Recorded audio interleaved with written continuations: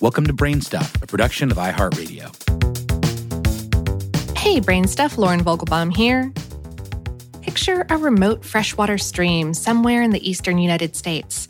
The water's cool, there's a reasonably fast current, and the bottom is littered with big flat rocks. Sounds peaceful, doesn't it?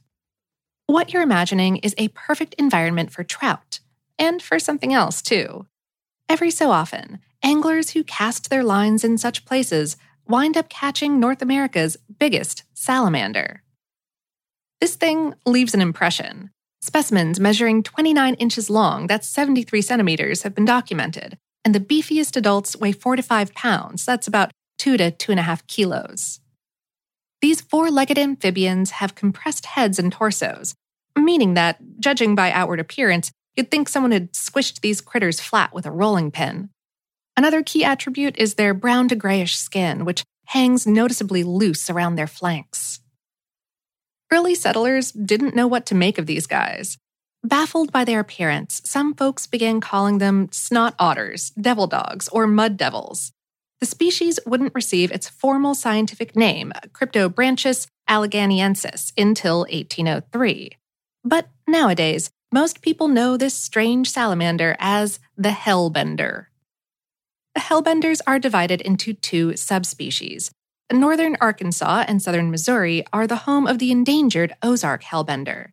The eastern Hellbender has a broader distribution, having spread itself across the greater Appalachian region and parts of the Midwest. Though, sadly, it's also got conservationists worried. Some amphibians are equally at home on land and in the water, but Hellbenders are, more or less, totally aquatic.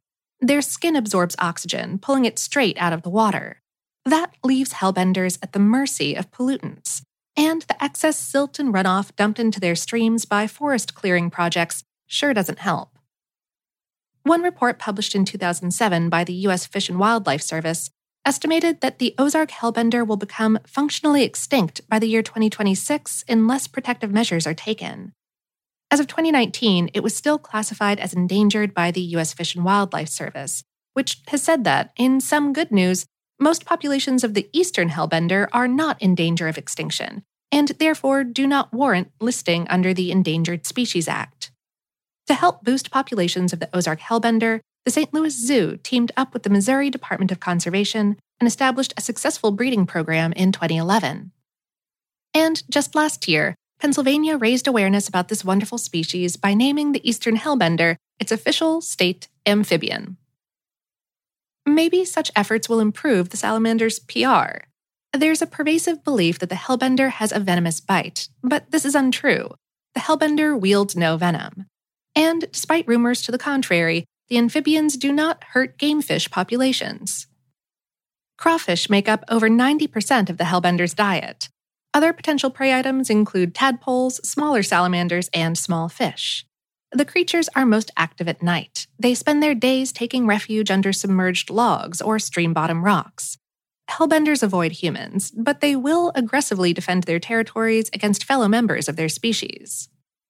So, unless you are a rival salamander, a potential mate, or a yummy crawfish, these beasties would just as soon leave you alone. Disposition-wise, they couldn't be less hellish. Maybe it's time to start calling them heckbenders?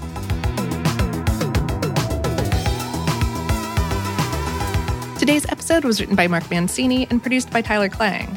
For more on this and lots of other heckish topics, visit howstuffworks.com.